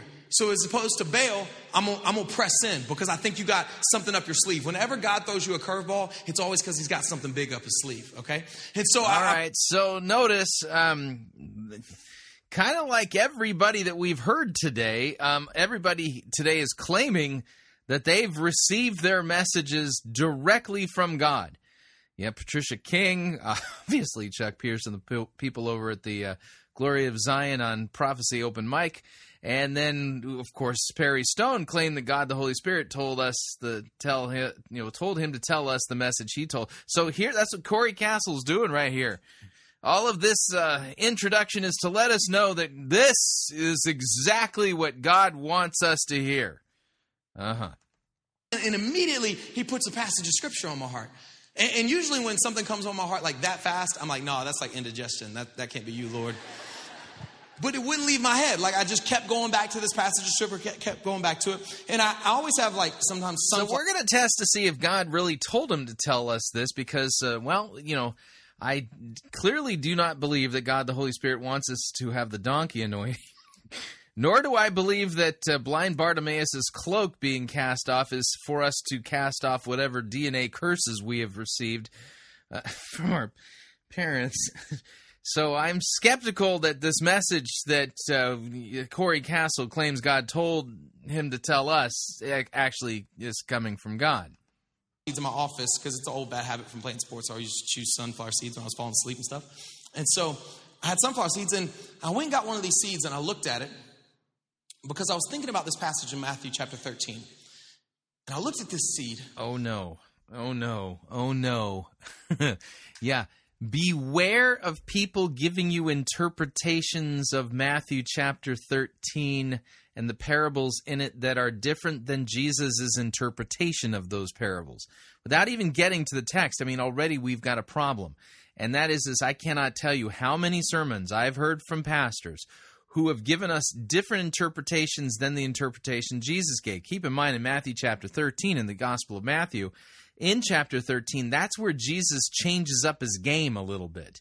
He no longer speaks openly, he begins speaking in parables, and this is due to the fact that things are getting pretty intense. He's starting to get pushback and persecution, and so he switches his game and begins preaching in parables so that people would be hearing but not perceiving, seeing but not understanding kind of thing. That's the reason why Jesus spoke in parables. And so in Matthew 13, we have a couple of parables, and each time the disciples are like scratching their heads going, I don't get it. And so they have to ask Jesus to explain the parables. And, so you got to be real careful because you don't want to supersede Jesus' interpretation, because Jesus' interpretation of his own parables, that's the interpretation. And it's like, period. You get what I'm saying? We continue. So I looked at it, I read this passage, and I want us to focus in on what this passage says today. In Matthew chapter 13, starting in verse 3, verses 1 and 2 are real simple. Jesus says he was in a house, and then he walked out of the house in the morning, and there was a bunch of people. So he started to teach them. But because he was such a good teacher and so magnetic, all these people started coming. They started crowding around him. And then he got pressed up against the shoreline. And he wanted to make sure everybody could hear him. So he got in a boat and he paddled out into the boat by himself. Side note here, you know water is like one of the best amplification mediums for sound waves. And it's funny, science didn't discover that till a few hundred years ago. But Jesus is a genius, and he knew that like 2,000 years ago. Isn't it cool that we worship and serve like the smartest man that ever lived? Could it have something to do with the fact he created water? This is literally a genius. I don't know if you read the Bible, but it's like full of it. So he steps in the water. Yeah, no, he's more than a genius. He's the guy who invented water. He's the creator of it. Out and everybody can hear him. So verses 1 and 2 is that. And in verse 3 it picks up. He says, what do you make of this? A farmer planted a seed. As he scattered the seed, everybody say seed. He's reading from the Message paraphrase. The seed, some of it fell on the road, and the birds ate it. Some of it fell in the gravel. It sprouted quickly, but didn't put down roots. So when the sun came up, it withered just as quickly. Some fell in the weeds. As it came up, it was strangled by the weeds. But some fell on good earth and produced a harvest beyond the farmer's wildest dreams. Are you listening? Really listening? So Jesus ends this parable by saying, hey, do you hear me? Now, again, if it's your first time kind of reading the Bible with us. Yeah. Let me read this from the ESV because there's more going on. Jesus is not saying, hey, did you hear me? That's not what's going on. Matthew chapter 13, verse 1, English Standard Version, which is a good modern translation. Here's what it says. That same day, Jesus went out of the house and sat beside the sea. And great crowds gathered about him, so that he got into the boat, sat down, and the whole crowd stood on the beach. He told them many things in parables, saying, a sower went out to sow, and as he sowed, some seed fell along the path. Birds came and devoured them. Other seeds fell on rocky ground where they did not have much soil. Immediately they sprang up, since they had no depth of soil. But when the sun rose, they were scorched. And since they had no root, they withered away. Other seeds fell among thorns, and the thorns grew up and choked them. Other seeds fell on good soil and produced grain, some 100, some 60, and some 30-fold. Yeah. He who has ears, let him hear. Now let's keep reading. Then the disciples came to him and said, why do you speak to them in parables? And he answered them, to you it has been given to know the secrets of the kingdom of heaven, but to them it has not been given. For to one who has, more will be given, he who has an abundance, but from the one who has not, even what he has will be taken away. This is why I speak to them in parables, because seeing they do not see, hearing they do not hear, nor do they understand. Indeed, in their case, the prophecy of Isaiah is fulfilled that says, you will indeed hear, but never understand. You will indeed see, but never perceive. For this people's heart has grown dull, and with their ears they can barely hear, and their eyes they have closed, lest they should see with their eyes, and hear with their ears, and understand with their heart, and turn, and then I would heal them. But blessed are your eyes, for they see, and your ears, for they hear. For truly I say to you, many prophets and righteous people long to see what you see, and did not see it, and to hear what you hear, and did not hear it. So I think when Jesus says, he who has ears, let him hear, that's a direct reference to Isaiah's prophecy, which he then explains to the disciples. Now, we haven't given you the interpretation of the parable. Let's see what Kory Cassell is doing again. Parable is a made-up story. Straight fiction. Like Jesus would just make up stories in order to teach principles. A parable always has a predominant principle that it's trying to get across. Most spiritual truth regarding the kingdom of heaven, yeah. Convey one main principle. Some have a few underlying principles. And Jesus in this parable, it's so cool because the disciples, after he teaches this parable, they're walking away with Jesus and they're like, yo, why are you always talking in these parables? People don't understand you. And then Jesus is really... No, actually, that was the first time he spoke in a parable. That was a new thing that Jesus did in Matthew 13. For homework, go read Matthew chapter 13, because he basically says, look, some people are going to get it, some people aren't. But so that you get it, I'm going to explain it to you. And this is one of the few parables that he breaks down word for word on what it means. And quickly to summarize, the first three things he says he scattered the seed. Everybody say seed. Now, the seed in this parable represents the gospel. It represents the good news of Jesus Christ. It represents your God destiny. No. Let's Kory, if you're going to give us Jesus' interpretation, read what Jesus said about it. Because you're already like making allusions to it, but not actually paying attention to the details. Matthew 13:18. Hear then the parable of the sower. When anyone hears the word of the kingdom and does not understand it, the evil one comes and snatches away what has been sown in his heart. This is what is sown along the path. As for what was sown on the rocky ground, this is one who hears the word and immediately receives it with joy. Yet he has no root in himself, but endures for a while, and when tribulation or persecution arises on account of the word, immediately he falls away. As for what was sown among thorns, this is the one who hears the word, but the cares of the world and the deceitfulness of riches choke the word, and it proves unfruitful. As for what was sown on good soil, this is one who hears the word, understands it. He indeed bears fruit and yields, in one case 100-fold, another 60, and another 30. Okay, so we got a problem here. Jesus' interpretation is different than Kory Cassell's interpretation of Jesus' interpretation. In other words, we got a reading comprehension problem here. Represents that future, that thing he wants for you, the salvation he has for you in him and believing in you. The seed is the good news, the most powerful thing in the universe. That is the seed. And he says the seed, some of it fell on the road and the birds ate it. Now, each one of these surfaces that the seed falls on, Jesus says they represent us. They represent people. They represent the 4 different ways we can receive God's word, the seed. He said the first seed fell on the road and the birds ate it. That's bad, right? No fruit produced, no harvest. So he's saying the road represents a hard surface. It represents people that come into church or hear the word of God from a prideful spirit. They're hard. They reject it. And because they're hard and they don't receive it out of their pride, it says the birds, which represents the enemy, come and snatch it away. No fruit. Yeah, Jesus didn't say anything about pride. End up being a bad situation. Next seed says it falls on the gravel. The gravel is a little soft so the seed can go down. It takes a little bit of root and then it shoots up real fast. And Jesus says this represents what we like to call like front runners. People that say like, I love Jesus, right? Like they get saved, like, yeah. Or they say they get saved, like, I love Jesus. This music is awesome. And then they'll maybe even go get baptized. And they're like, yeah. And then a month later, they're like, Jesus who? You know what I'm talking about? You know those people? They're like, let's go, Jesus. And then like 6 months later, they're like, church is hard. I don't know. Like Sunday stuff. I want to go to the beach. Right? Like, it's people that, it's all about emotion. And he's saying those people are shallow. Well, again, Jesus said, let's see here. As for the one sown on the rocky ground, this is the one who hears the word and immediately receives it with joy, yet he has no root in himself, but he endures for a while, and when tribulation or persecution arises.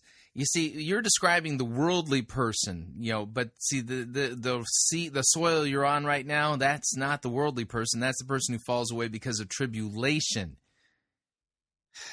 Yeah, it's listen, writing a sermon is kind of like taking an open book test. Yeah, I don't know if you've noticed this when you were in high school and if your teacher ever gave you an open book test. Those are like the easiest.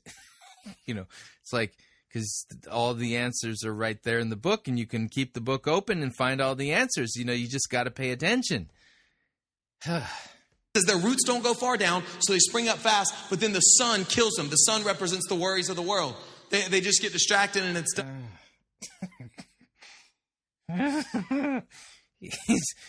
He's failing an open book test.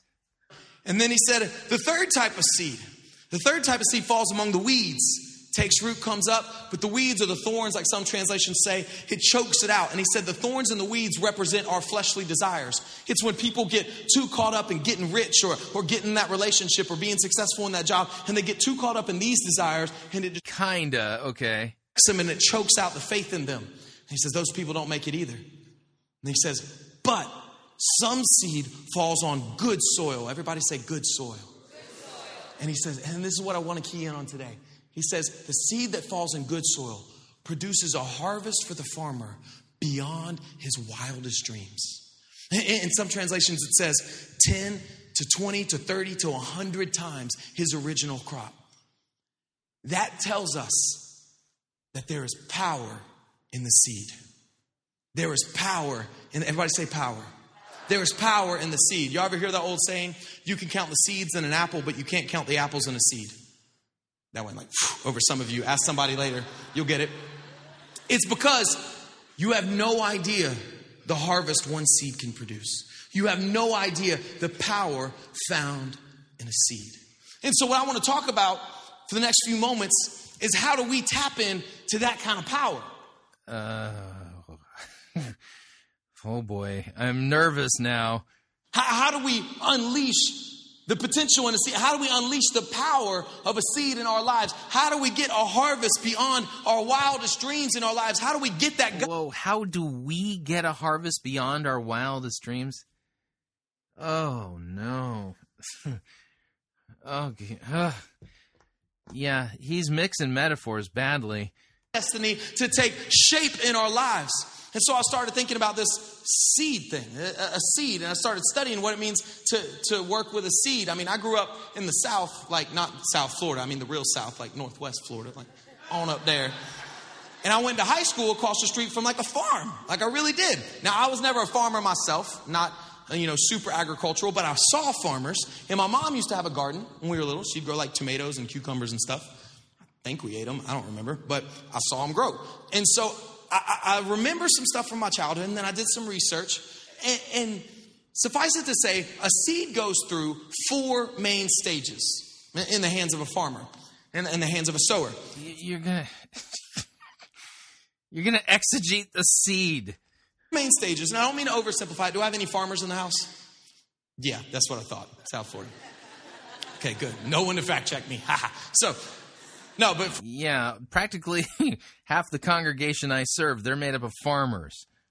So, a seed goes through 4 main stages. You got to sow it, water it, reap, and repeat.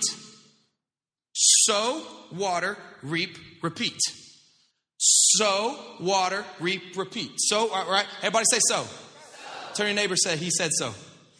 I'm just kidding. That's just a play on words. Cheesy pastor joke. Sorry. So the first thing the seed has to do is it has to be sown. It has to be put in the ground. The seed has to be sown. Now, this is going to be profound. This is going to blow some of you guys away. You ready for this? Say so. In order to sow a seed, this is deep. You ready? The seed must leave your hand. Right? Yeah, that's all you got, huh? Wow. Some of you are like, next. Duh.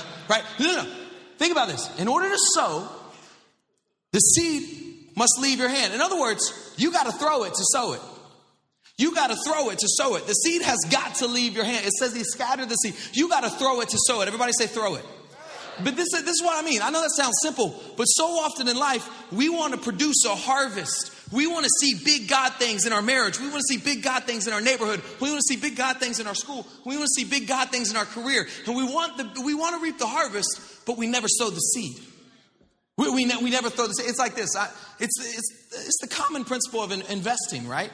Like I remember back my senior year of college, first time ever, I was like, I'm going to invest. Like stock market style. You know what I'm talking about? I was like, I'm going to make millions. Here we go. Time to go. And I'd saved up money. I'd saved up like $2,000. Like, so I was banking, right? Don't laugh. That was a lot of money. It's still a lot of money. Don't laugh. So $2,000. So I was like, I'm going to invest $1,000. So I'm watching these 2 stocks. And I remember I kind of like honed in on one stock. And at its height, it was $77. But my senior year of college was like the bottom of our economic crash in this last like decade. You know what I'm talking about? Like how bad it got. And so this $77 stock now costs 88 cents. Right? And I was like, well, it's either going to go bankrupt or I'm going to make some money. And I did some research. Looked like the company was going to stay afloat. So I was like, all right, this is a good company to invest in. So I logged on to Scottrade. Remember Scottrade? I was like, here we go. Do it all myself. I don't need a broker. And so I log on. And I remember I filled out all the information. I was like, 1000. I went to hit enter. I was like, no, I can't do it. I can't do it, right? That's $1,000. I don't want to lose it. What if it keeps going down? I come back a week later. It had gone up to $1.01. I was like, no, that was like $300 I lost out on, right? So I was like, no. Okay, I'm going to do it. So I fill it out, 1000. I do this. It costs $1.01 now. Here we go. No, what if it goes back down to 88 cents, right? Then we'll lose money. I was like, can't do this. So I held off. A week later, I come back, $1.12. What? That's $500 I lost out on because I was a coward and I didn't have courage to throw the seed. And I was like, come on. And so finally, I fill it out, put in the information, 100, hit enter, $1.12. Here we go. Next week, down to $1. Like, no! But in like 6 months, it got up to like $2.40. Cashed that junk out, doubled my money. Yeah, I'm a genius. No, I'm not, because it's like $38 now. I'm an idiot. But the point of the story is you got to throw it to sow it. The seed has to leave your hand, right? This is a biblical principle found all throughout the Bible. This agricultural metaphor. I mean, it's a biblical. We're talking about the Word of God. So the idea, the way we would throw the seed then would be to, preach repentance and the forgiveness of sins, call sinners to repent and to be forgiven by the shed blood of Christ. Is this not what Jesus is talking about? Let me reread this. Okay, hear the parable of the sower. When anyone hears the word of the kingdom, and does not understand it, the evil one comes and snatches away what has been sown. What is the word of the kingdom? The preaching of Christ and Him crucified. All the way back in Genesis, God looks at Adam and Eve and says, hey, Adam and Eve, I want you guys to be fruitful and multiply. Fruitful, this idea of a harvest, this idea of sowing seed and then sending the seed. He says, be fruitful with your kids. You are to sow your kids into the world. You are to sow. The Bible says in sow my kids into the world. Oh, this is painful. 127 verse 4, like arrows in the hand of a warrior are the children of one's youth. Like arrows in the hand of a warrior. What is an arrow supposed to do in the hand of a warrior? Be shot, right? An arrow's not supposed to stay in the quiver. An arrow's supposed to be shot. And so the Bible teaches us that even our kids are like seeds to be thrown into the world. And an arrow is an offensive weapon. An arrow is an offensive weapon. Oh, this is not a cross-reference for this text. So apparently arrows equal seeds. I had no idea. Our kids, we are to be shot out into the world to take ground for the kingdom of God. I remember how this played out in my life. When I turned 18, my birthday's in October. I turned 18, my senior year of high school, and I remember my dad kind of sat me down, and long story short, he kind of said, so what's your plan? Graduate high school. And he was like, yeah, you're an adult now. I mean, we considered you an adult since you were 14, but now the law says you're an adult. So legally, we ain't got to deal with you. So what's your plan after you graduate? In other words, my dad was saying, hey, me and your mom, we've been sharpening you and strengthening you and pulling that bow back for 18 years, and you better be dang sure we're about to release you into the world. And what exactly does this have to do with Jesus' parable again? But it was good. It was so good. I was like, well, I'll start college in June. He was like, all right, we'll give you another month. No, it wasn't that harsh, kind of. But that was my dad's way of saying, hey, look, Kory, you're to be sown into the world, and to sow it, we got to throw it. We got to put it out there. It's the same way when it comes to sharing our faith. Yeah, sharing our faith would be a lot closer to what Jesus is talking about here. Word, evangelism, just a fancy word for telling people about Jesus. Yeah, which would be what this parable is actually referring to. Now we're in the right neighborhood. Oftentimes we want to reap a harvest of our neighbors and our family coming to the saving knowledge of Jesus Christ. But the problem is we never throw the words out there. We want to see the harvest. We want to see people come to Jesus, but we never throw it. It's simply like these invites for Easter, right? We want to see a huge harvest. We want to reap a huge harvest for the kingdom of God in the next 2 weeks for Easter. But what happens also? And now for the plug for their upcoming Easter services in the middle of the sermon. What is with seeker-driven guys using sermon time for plugs for things? Plugs for products, plugs for music CDs, plugs for the next week's sermon. It's so easy, right? You got to throw it to sow it. We're like, Right? No. If we want to see a huge harvest for Easter, it's as simple. The first process is sow it. Everybody say sow it. But to sow it, you got to throw it. Say throw it. So you just throw it. Just throw it. Like, just get them out there. If you throw it, it'll be sown. But we'll get to that in a second. So everybody say sow. But the second part to sowing that I've noticed too is, to an untrained eye, sowing is a particular practice. Because when you sow a seed, if you care about where you're sowing it, especially like think of it when it comes to evangelism, what you'll do is, you'll dig a little bit. You'll soften up the soil. You'll toil the soil a little bit and dig a little hole, and you'll put the seed in and you'll cover it. Same thing when it comes to evangelism. If you care about where you're sowing it, maybe you'll toil the soil of their soul a little by serving them and encouraging them and loving on them and showing them Jesus before you tell them about Jesus. So that's how you take hard soil and turn it into good soil. You see, love on them. That's how you toil the soil. Why didn't Jesus say that then, huh? And so, and when you do that, you dig the little hole, and then you drop the seed in, and then you cover it. Now, that's really peculiar, because to the untrained eye, there is no difference between planting and burying. Right? No difference. Planting and burying. It looks exactly the same. Here's the difference. You bury something that is dead. You plant something that has potential. Oh, man. You bury something that is dead, and you plant something that has potential. And this is how that takes shape in our lives. All too often, we feel like we are getting buried at a dead-end job. What? So now we're talking about buried at a dead-end job because you talked about, oh, man. Oh, this is painful. We feel like we are being buried in a relationship that feels like it's dying.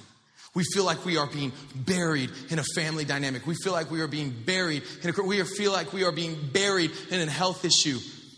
And oftentimes when you feel like you're being buried, you feel like it's going to die and you want to give up. But I came here to tell somebody today that though you feel like you're being buried, there's a huge difference between being buried and being planted, because you are not dead. And God is... Man, this is awful. It makes me wonder if this guy has the donkey anointing.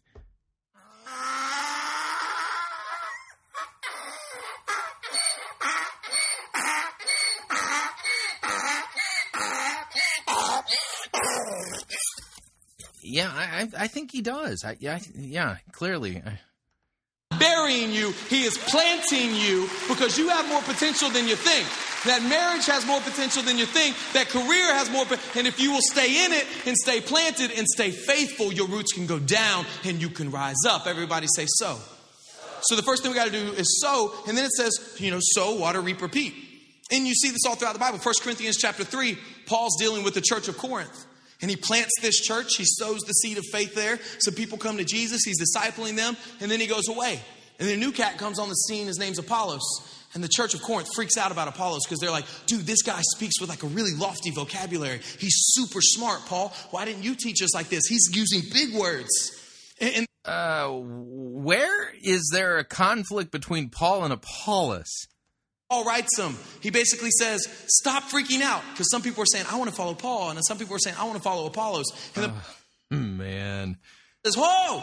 In 1 Corinthians chapter 3, verse 6, he says, I, Paul, planted the seed.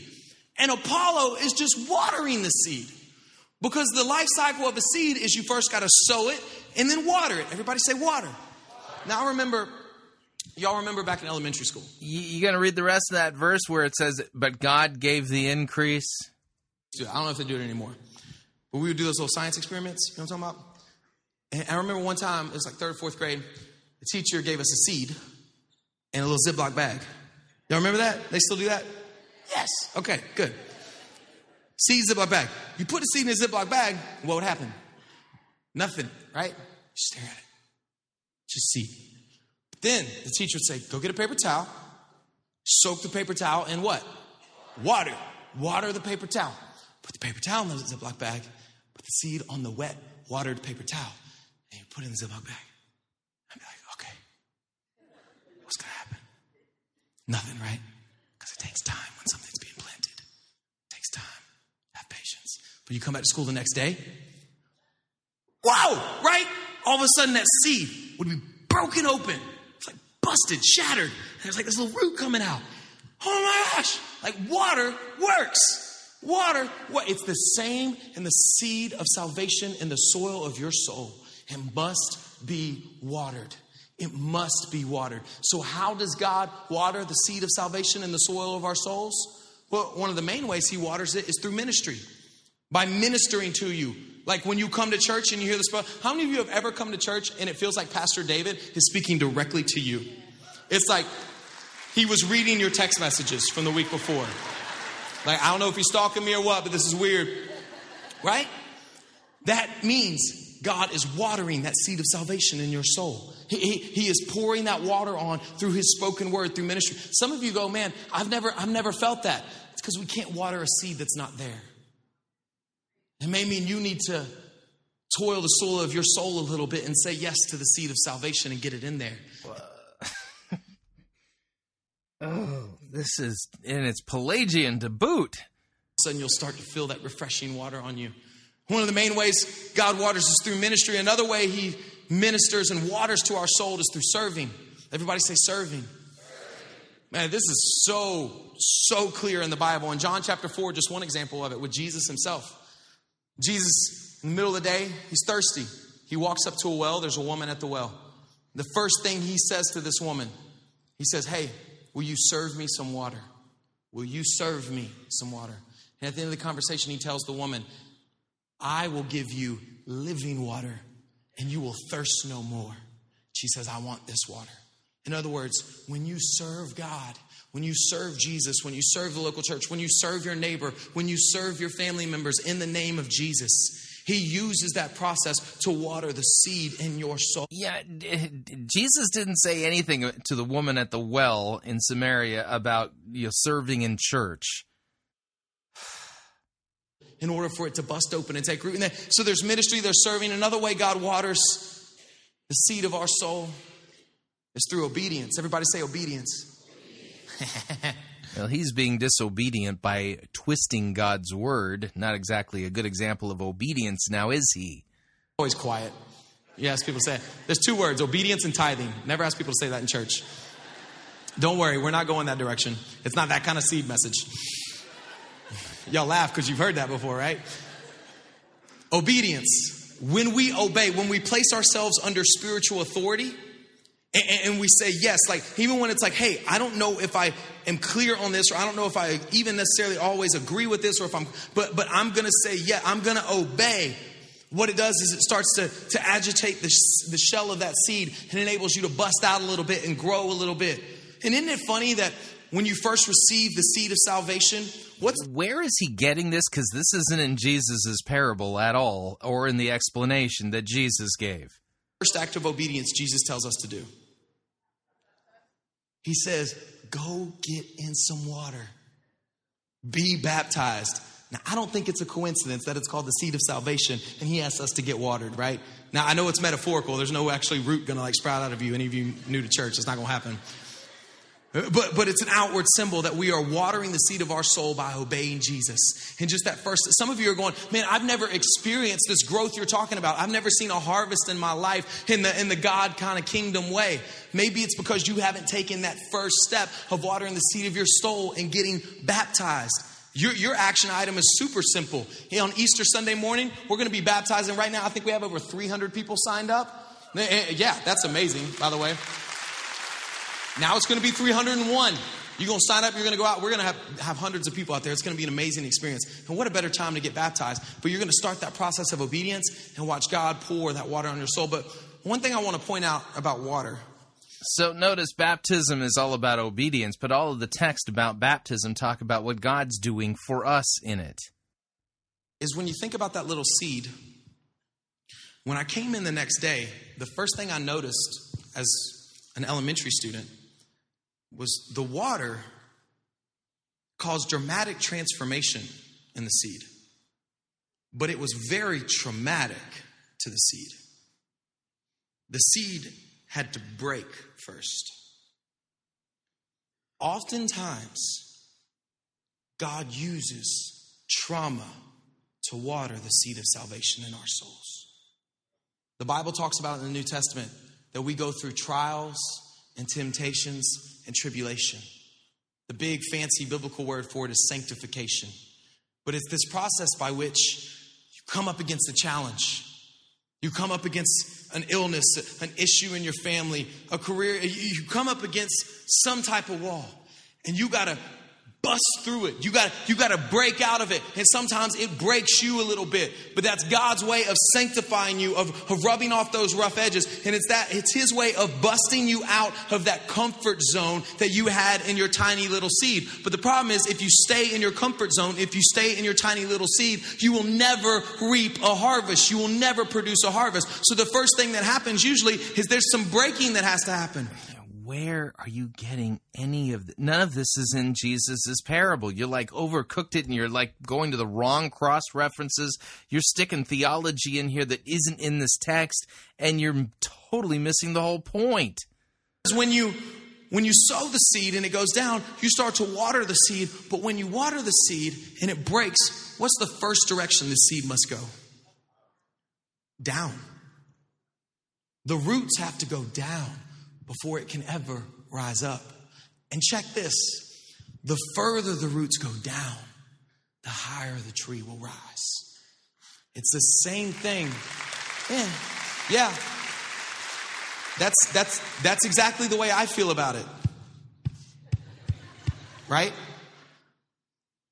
Because often in life, when we say yes to Jesus, things feel like they get a little worse before they get better. Those trials and tribulations come, and it's no surprise that you have to go down before God can raise you up. The Bible says He humbles those He wants to exalt. And I just wanted to encourage somebody today, because some of you feel that today. Some of you came in here, and we're all psyched up and we're excited for Easter. It's going to be amazing.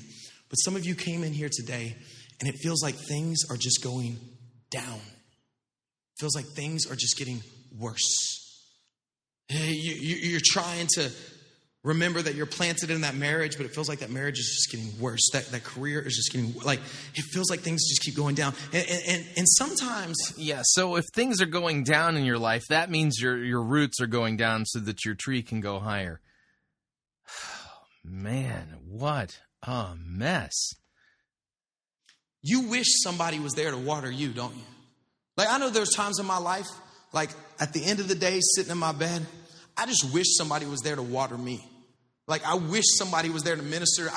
You know those times when you feel like I'm watering everybody else. Like, I keep serving my kids and serving my husband and serving my boss, and I keep trying to obey I feel like I'm watering everybody else. Will somebody please just water me? You ever feel like that? So much so, there are times... Maybe it's just me, but I have a feeling it's not. There are times when, like, it's so alone and so dark and there's so much pressure because it feels like it just keeps going further and further down that you got nothing left to do but just cry. Like, maybe it's just that single tear at night just because somebody just water me. Come on, God. Oh, man, we are so far away from what this text says and what Jesus said it meant. Start rising up. And some of you, I know you know what it feels like to just cry yourself asleep at night, no matter what campus or environment you're watching in. But I wanted to encourage you today. The Bible speaks to you too. In Psalms 126, David writes, "For those who sow in tears." He says, sometimes you will sow, and it will be so dark and so hard. There will be nothing left to do but cry tears.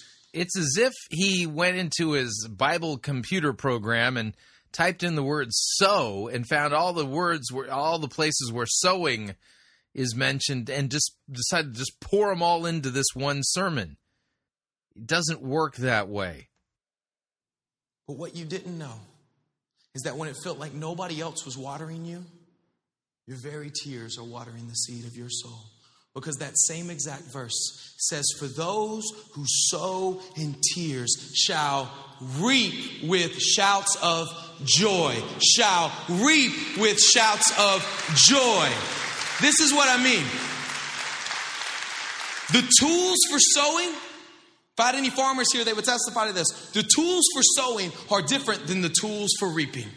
The tools for sowing, you got to get the shovel out, the pickaxe. The tools for sowing are hard work. The tools for sowing. Yeah, he left Jesus' explanation of the parable long ago. We're like decades away from it now. Tension and stress and trauma on you. The tools where you got to dig down to sow. Sowing is hard. Sowing sometimes takes tears. But reaping, the tools are entirely. Reaping, the tools are shouts of joy and rejoicing and gladness and happiness. We rejoice when we reap a harvest. It is sow, water, reap, repeats. Everybody say reap. And as the band starts to play, we'll wrap it up here. Cue sappy music. The sappy music is an emotional manipulation technique designed to create the false impression that God the Holy Spirit is now descending on the audience. In other words, the people playing the sappy music, they're not only manipulating people, they're manipulating God. Because I thought about this passage, Matthew chapter 13, and I remember back when I read it a few years ago, because it's also found in Luke chapter 8. And in Luke chapter 8, I studied it a few years ago. And I remember when I read this passage, I like to write in my Bible so I remember it. And I'm really candid with God, so y'all have to excuse my language here. But I wrote next to Luke chapter 8 in the parable of the sower. And I think I have a picture of it if y'all want to throw it up there. Yeah. Again, I wrote, that's a crappy farmer, not a very good sower. Right? Because he just like he threw the word of God like everywhere. About that passage, it said the farmer took the seed and he was scattering seed. And some fell on the ground, some fell in the weeds, some fell on the road, and some fell on good soil. I'm like, dude, care a little bit more about your seed, right? He's just, That's what I pictured in my head. And then I thought about it. I was like, man, that's kind of messed up. But then I thought, wait a second, there's something there. Because I went back to that verse in 1 Corinthians chapter 3, verse 6, where Paul's talking to the church in Corinth. And he says, hey, Corinth, I planted, Apollos watered, but God gave the growth. Okay. Good, you finally got to it. So what Paul's saying and what the Bible's saying there is we are responsible for the sowing and the watering. We got to sow it and throw it and soak it in water. We got to sow it and water it. And what he's saying there... Please tell me we're talking about the gospel and preaching the word of God. Is don't be so concerned with the growth.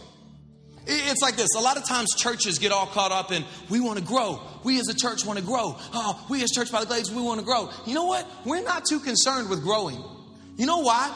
Because if you sow a seed in good soil and you water that seed will be a healthy seed. And you don't got to make something that's healthy grow, because naturally healthy things grow. Church by the Glades, we are not a perfect church, but God has blessed us to be a healthy church. And healthy things grow as long as you keep sowing and throwing and soaking. So when do you actually, sow the seed of the gospel? You haven't preached the gospel yet.